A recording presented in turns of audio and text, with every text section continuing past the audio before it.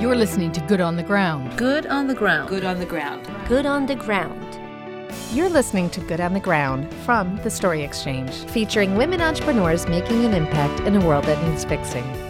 What was happening was that the bones in my spine were actually pinching the nerves to my arms. I'm Colleen DeBase. And I'm Sue Williams. Imagine for a second that you have a successful career that you have spent years building, that you truly enjoy, when it is suddenly, unexpectedly, taken from you. One night I was doing a Ceasarean section that was quite challenging, and all of a sudden I felt a searing pain go down my back. That's Dr. Laura Stachel, and today, we are going to share her incredible story about getting knocked down. I was very active and everything stopped. But then getting back up And doing something that truly has changed lives and saved lives in nearly 30 developing countries around the world. We're bringing a reliable, sustainable source of electricity packaged in a small suitcase. It's called the solar suitcase. In this podcast, we'll talk to this former OB-GYN about the global issue of maternal mortality. and hear how she came to find herself tackling the problem head on. Stick around.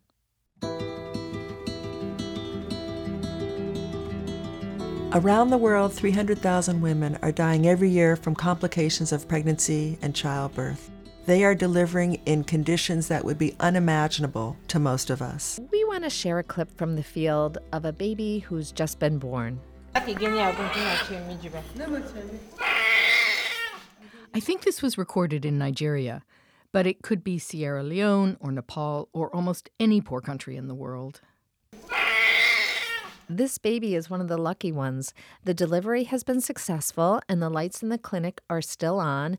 But even as Laura talks, the entire room suddenly becomes pitch dark as they lose power. Listen closely. There you go. You're getting all wrapped up. So this baby is about 5 minutes old. Yeah, welcome to the world, little one. And there's no more light. What just happened is unfortunately typical in many maternity wards in developing nations, where power is intermittent. Imagine for a moment what it would be like to be a hospital without electricity. It means that midwives were trying to perform life-saving care using candlelight or kerosene lanterns. It meant that doctors were rushing to do C-sections during daytime hours when they could use the ambient light of windows, because they didn't know if they would have power through the night to actually conduct a C-section. In some cases, cell phones are the only sources of light. And midwives actually hold the cell phones between their teeth so they can keep their hands free. One midwife told me a story that she was in a health center where there was not even a candle. She was doing a difficult delivery, a breech delivery where the baby's coming buttocks first. She couldn't see what she's doing. So she asked her assistant to take a match and put a flame to the calendar on the wall. As it burned, she finished the delivery by the glow of that burning calendar. Wow. The stories that I've heard have been astounding to me. But let's back up here for a second and explain how Laura, who is much more used to state-of-the-art medical facilities in the United States, came to be in Africa. So I entered medical school in 1981 and finished in 1985. Laura did her residency at the University of California, San Francisco. So then my first job after that was to work in a large public hospital doing reproductive health services. Then she got invited to join a progressive group of midwives, doctors, and nurses who had come together to create a very holistic practice that was in a large Victorian building not far from here. Laura loved it. It was really right up my alley about being very patient-centered, actually family-centered. We would spend hours and hours with people in labor, and I did that for a number of years. When we spoke to Laura, I got the feeling she would have happily done this work for the rest of her life. I think that was her plan. But fate intervened. I felt a searing pain go down my back. I had been having some low back pain for a while. She had an MRI. And it said that I had degenerating discs in the spine of my back, and they said my back looked like one of a 70-year-old woman, and I was only 40. And that's when everything in Laura's world completely changed. Basically, I had this incredibly busy life with waiting lists of patients to see me and doing deliveries through the night. And then everything stopped. The doctors told her, you shouldn't go back until you are able to go for a week without having any pain. And You that must week, have been devastated. and that week never came. So I continued to have pain, but I was doing physical therapy, acupuncture, massage, trying to see whether or not I could regain full functioning. After about a year, Laura started to get better. But delivering babies was out of the question. Soon the doctors told me you should stop doing medicine altogether. This is where a lesser person might have stayed on the couch. I think that's what I would have done. Me too, probably. But not Laura. I enrolled in graduate school in public health at the University of California, Berkeley, and I entered a program for maternal and child health care. She decided to go back to school. That allowed her to Move my mindset from being about helping individuals in a clinic to thinking about what are the issues that are facing women, first in the United States, but then globally, what are the issues? A Berkeley research project brought her to northern Nigeria in 2008. Here's a clip from the PBS NewsHour. Nigeria has one of the highest maternal mortality rates in the world. Tens of thousands of women die there each year while giving birth. And I was told not to study a lot before I went. And I was told, just go there, you're already a doctor, and just sit and observe and see what you can see. And I spent 10 to 14 hours a day just watching care in a labor and delivery room. What she saw shocked her. One particular night remains seared in Laura's memory. Midwives were trying to save a pregnant woman who had eclampsia, a condition where high blood pressure causes seizures. And this woman had already lost blood flow to her lungs. She was rattling with each breath. Her kidneys were no longer functioning. Laura sat in the corner of the room, In the pitch darkness, wondering why. Why am I bearing witness? Why am I here right now? And it occurred to me that these women are basically dying in silence, that nobody's telling their story. And that maybe the reason that I was there was because I do have access to resources and I could tell their story. Laura carried the memory of that terrible night home with her. we'll tell you what she decided to do next after this brief break.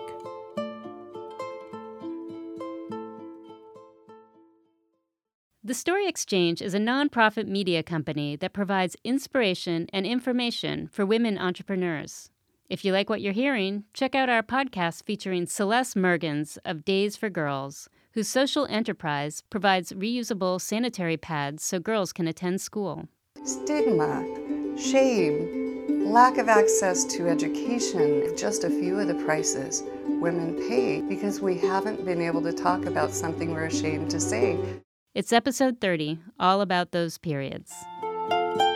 We've been sharing the story of Laura Stachel, who lost the ability to work as an OB-GYN but found a new calling. A world away from the clean, well-equipped, and well-lit hospitals of San Francisco. My husband, who had always been a real advocate for solar power, said, "Laura, when you get home from Nigeria, let's discuss how to help the hospital." Again, here is where fate sort of steps right in. Laura's husband, Hal Aronson, a guy she randomly met through an online dating service back in 1999. It was complete chemistry from the moment we met. Hal happens to be an environmental sociologist with an interest in solar energy.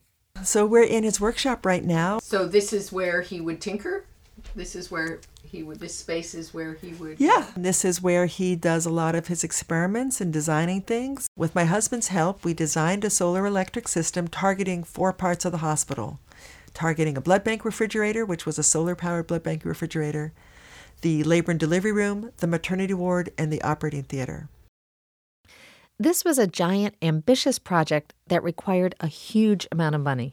So Laura wrote up a proposal outlining her plan. And entered a competition. At UC Berkeley, 11 days after I came back from Nigeria, that was looking at technology solutions for social good. It's an annual contest called Big Ideas at Berkeley. Here's a promo for it. First prize was about $12,000. But you're not just a student.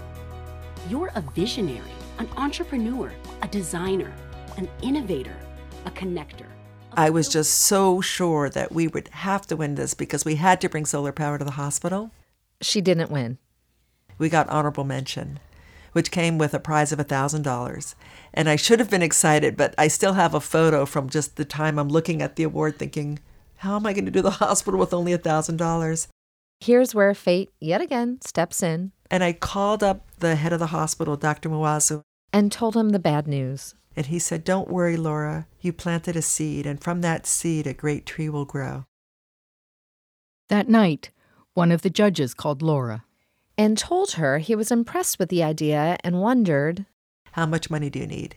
She immediately doubled the amount the competition was for. How much did you tell him you needed? $25,000. Terrific. And within 3 weeks, he had found funding from the Blum Center for Developing Economies at UC Berkeley, and we were on our way.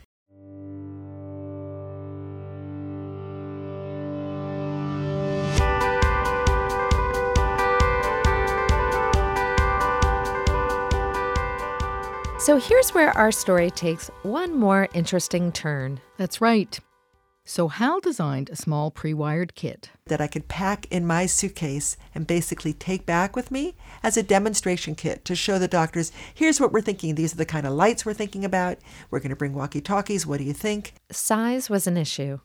And so he had to make it small enough that I could smuggle it through customs in Nigeria. And that's how we started out making a suitcase-sized system. And then, much to Laura's surprise, when she unpacked the demonstration kit, and the doctors not only appreciated it, they said, "Can you leave this here?" And I said, no, this isn't what we're leaving you. We're going to be bringing in a much larger solar electric system. And they said, "You don't understand. This could help us save lives right now." She left the kit behind. And today, nearly a decade later, what was once a demonstration kit has become We Care Solar's bright yellow signature suitcase. It comes with lights designed to be good enough to do surgeries. They also come with a series of phone chargers so that emergency communication is available. This is a solar panel that fits inside the solar suitcase. In addition, we include a fetal monitor. It has everything that's needed by midwives and doctors to be able to perform life-saving care around the clock. Laura works with partners on the ground to install the system and train hospital workers on how to use and repair it. This red means positive. Positive, and the black? And the black means negative. And what about the white? The white one could be negative too. It's all negative, right. It's provided critical lighting for deliveries in more than 3,500 health centers around the world. And just to give you an example of how important the solar suitcase is to healthcare workers, here's audio from a Facebook video we have after Hal and Laura present the system to a community in Uganda.